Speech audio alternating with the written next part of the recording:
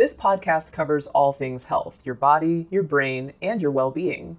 Each week, we'll be joined by doctors, as well as the occasional guest, to talk about the health topics that mean the most to you.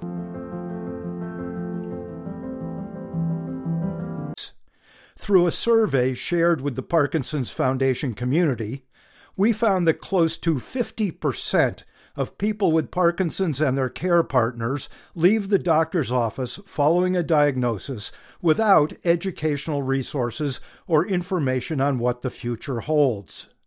To arm people who are newly diagnosed with the knowledge, tools, and resources they need as they begin their own personal journey with the disease, the Parkinson's Foundation launched the newly diagnosed Building a Better Life with Parkinson's Disease initiative in October 2019. This is the first national initiative ever launched specifically targeting the needs and priorities for people newly diagnosed with PD. For today's episode, I spoke with Anna Hedges, a Parkinson's Foundation helpline specialist who has fielded calls from people with PD, many of them first-time callers after receiving a new diagnosis. She describes some of the many questions people have asked and the kinds of resources the Foundation can provide. Gretchen Rossworm, now the chair of the People with Parkinson's Council at the Foundation, describes her path to getting a new Parkinson's diagnosis, how she came to terms with it, and how she found much-needed and comforting resources through the Foundation. Gretchen, we hear that for some people, a Parkinson's diagnosis is actually a relief. It's an explanation for what they've been experiencing but have unexplained symptoms. Other people might be stunned by it. They struggle with what the future may look like. So can you tell us what your experience was when you received a diagnosis? Well, I was very surprised, but I think that was more of a desire to not have Parkinson's. I was having a couple of years of different symptoms that we couldn't, as a doctor or as a family, couldn't figure out, including depression and a very small tremor in my foot. And I, as I said, ignored them for quite a while and then eventually went to the doctor. So it was probably almost 2 years before I went to the doctor, and he sent me to the neurologist, and of course I got the diagnosis at that time. And I was surprised, and I really should not have been because of what had been going on with me and also my family. I know of at least 4 people in my kind of bigger family that have Parkinson's or had Parkinson's. It was somewhat of a relief to know, but still devastating in its own way. When you've gone through that with others, with my sister especially, having Parkinson's at a very young age, I had seen kind of how it goes, and it was terrifying, and so I turned my head the other way. It sounds like you had a fairly straight path, though, to getting a diagnosis from your primary care to a neurologist, but some people go through multiple doctors, I take it, before they get a definitive diagnosis. My example is fairly unusual, I think, based on the number of people I've talked to who had all kinds of different and strange diagnoses, most of them, being on the younger side. And if you don't see a neurologist or especially a movement disorder specialist, you might not get a true diagnosis for a number of years. And you then joined the People with Parkinson's Council of the Parkinson's Foundation, is that right?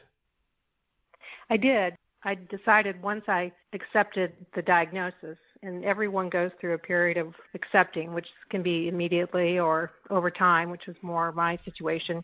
But once I accepted the diagnosis, I started looking for things I could do to make a difference, in part because of the situation with my family and so many people having Parkinson's within my family, but also a desire to make a difference for the community.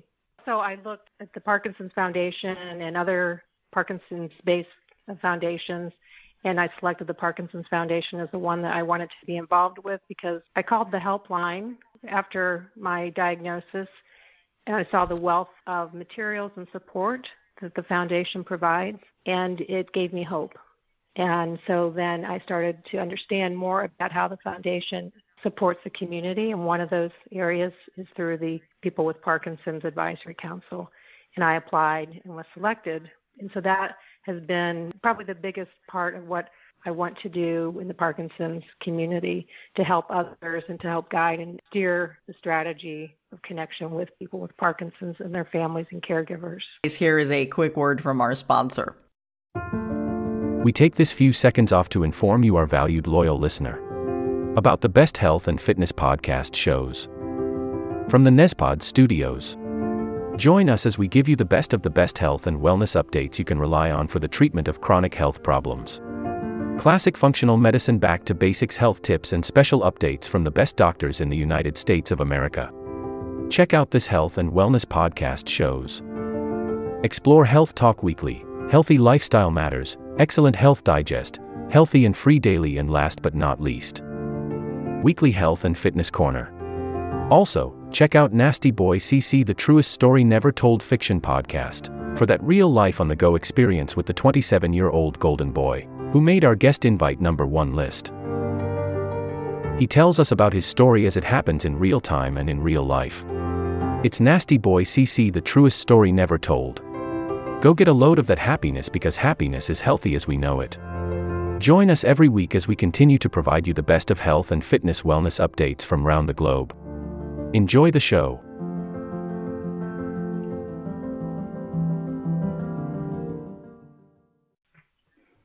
You said the foundation has a wealth of material. Can it be overwhelming? Is it organized well enough so that someone who's newly diagnosed can come in and see very targeted, useful information?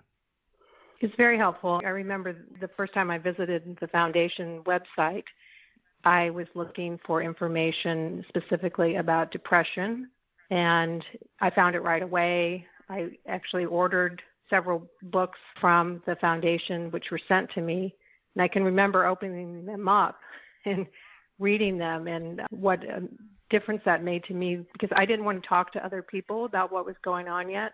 Only my husband knew of my diagnosis. But when I connected with the Parkinson's Foundation, I started to feel like I could go beyond me. I could start to think about the bigger picture for my family, and, in this case, I was worried about my mental health as well.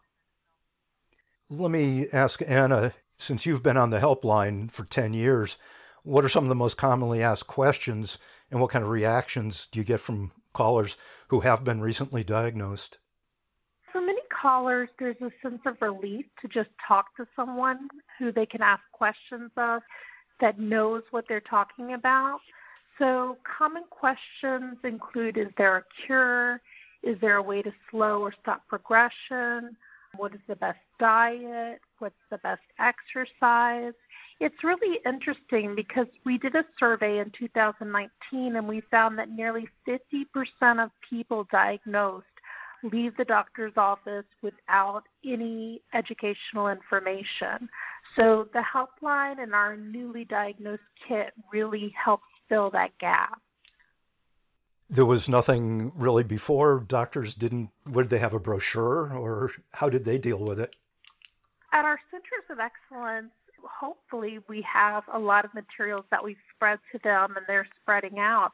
But a lot of people go to just a general neurologist, or maybe even just their primary care, to get a diagnosis. And unfortunately, a lot of those doctors don't know about the great services that we have, and so they don't provide any information. I think a lot of the doctors just assume, well, they'll go on the internet and figure it out for themselves, and that's not really fair.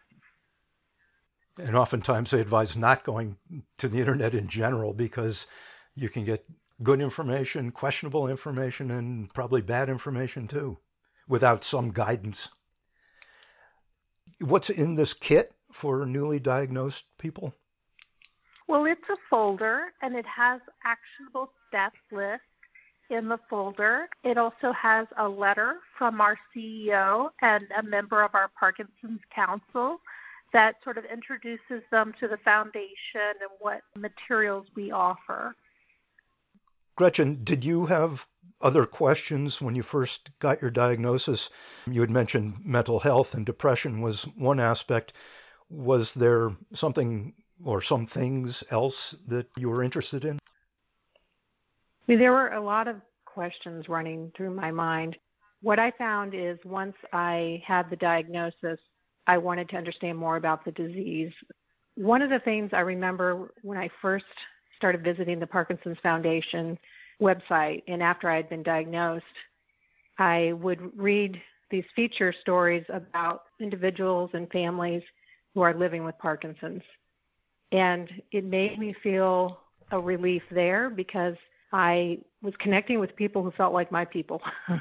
They were going through some of the same things I had gone through. They were going through things that I hadn't yet happened yet, but could very well happen. And I just, started to not feel alone. I started to feel like I had a community with me. And that's the way it's gone ever since. I mean, the foundation is a terrific way to connect with other people who are walking your walk, especially for caregivers as well as people with Parkinson's. It's been a lifeline, I think, for many, many, many people. Did you find either a self-imposed stigma or feeling it from other people or perceiving it even if it wasn't there? I feel that some people are scared of Parkinson's and that sometimes they almost think it's contagious. So there is a need for people to understand more about what it is and what it isn't. I think that when I was diagnosed, people thought I would immediately quit work. And it's been almost 3 years ago, and I'm still working, and I'm still extremely active and healthy. And that's part of the message that the foundation helps to get out, is this is not the end, but in many ways it's a new beginning. Anna, what do you think the helpline offers specifically to people who are newly diagnosed? Well, I think it's a chance for people to talk freely and not be judged, and it's a place to get emotional support from someone who's not as emotionally intertwined as a family member might be. It's a first step to getting information about what to expect. Some people, that are newly diagnosed may not feel comfortable going to an in-person support group, especially during COVID-19. So the helpline is a space to talk to someone who has an inkling of what they're going through. And, to Gretchen's point, if people don't understand or know that PD could affect their mood, we can be a sounding board, and we offer specialized materials about mental health and referrals to mental health specialists. I suppose it's a way to sort of ease into the acceptance. You're not in person, you're sort of separated from the person you're talking to. It's a little bit anonymous until you get comfortable with the whole thing, and then maybe go to in-person support groups when they're allowed outside of the pandemic. Parkinson's creates a lot of activity in your body and brain that has to be managed in some way, and mindfulness is a way to do that. The Parkinson's Foundation offers Mindfulness Mondays, and it's a great way for all of us to connect with an opportunity to slow down our thoughts, calm down. For those of us who may have anxiety, Mindfulness Monday, I may be sitting at home, but I'm connecting with a whole bunch of other people around the world, frankly, who are working together to find some mindfulness and relaxation as a large group of people with Parkinson's or caregivers. I think we'll also have a podcast coming up in a month or so, which talks about Tai Chi, which seems to be both a physical and a meditative kind of activity. I love Tai Chi. That's really been a good help for me. Now, there is also on the Parkinson website available PD Conversations, which is people writing about their experiences, and it sort of provides peer-to-peer support. Is it helpful to see what other people have gone through or are thinking of, even at whatever stage they're at in their Parkinson's? I have found PD Conversations to be very interesting and also impactful because, as we said, everyone's walking down the walk of Parkinson's, but we all have a little bit different walk that we're taking. We may have different symptoms or different issues. We may have emotional or family challenges, whatever it might be, and you can go onto PD Conversations and very independently, not anyone knowing who you are, you can raise that issue or question and get back very thoughtful and different kind of suggestions and ideas from other people. I found it very helpful. We're sort of coming to the end here, but do either or both of you have anything you want to add, anything important we've missed, or things just based on your own experiences? One thing I always tell newly diagnosed patients is that we did a study a while back and found that people that exercise 2.5 hours a week have a slower decline in quality of life than people that don't exercise. So we really encourage people to exercise. It's a great way to manage your mood and a great way to, as some researchers think, may be able to slow down the progression. I actually have a friend who was diagnosed. He was getting stiffness in his arms. He eventually, not too long after, went on medication. He's now doing the speed bag an hour a day and saying his previously stiff arm is up to the speed of his other side. So he really got religion. He also has a boxing instructor once a week, and he's in good shape. That's great. Well, I really appreciate it. This was very informative. This will conclude the episode. Thanks for tuning in. If you like what you hear, please leave a comment and subscribe. Thank you.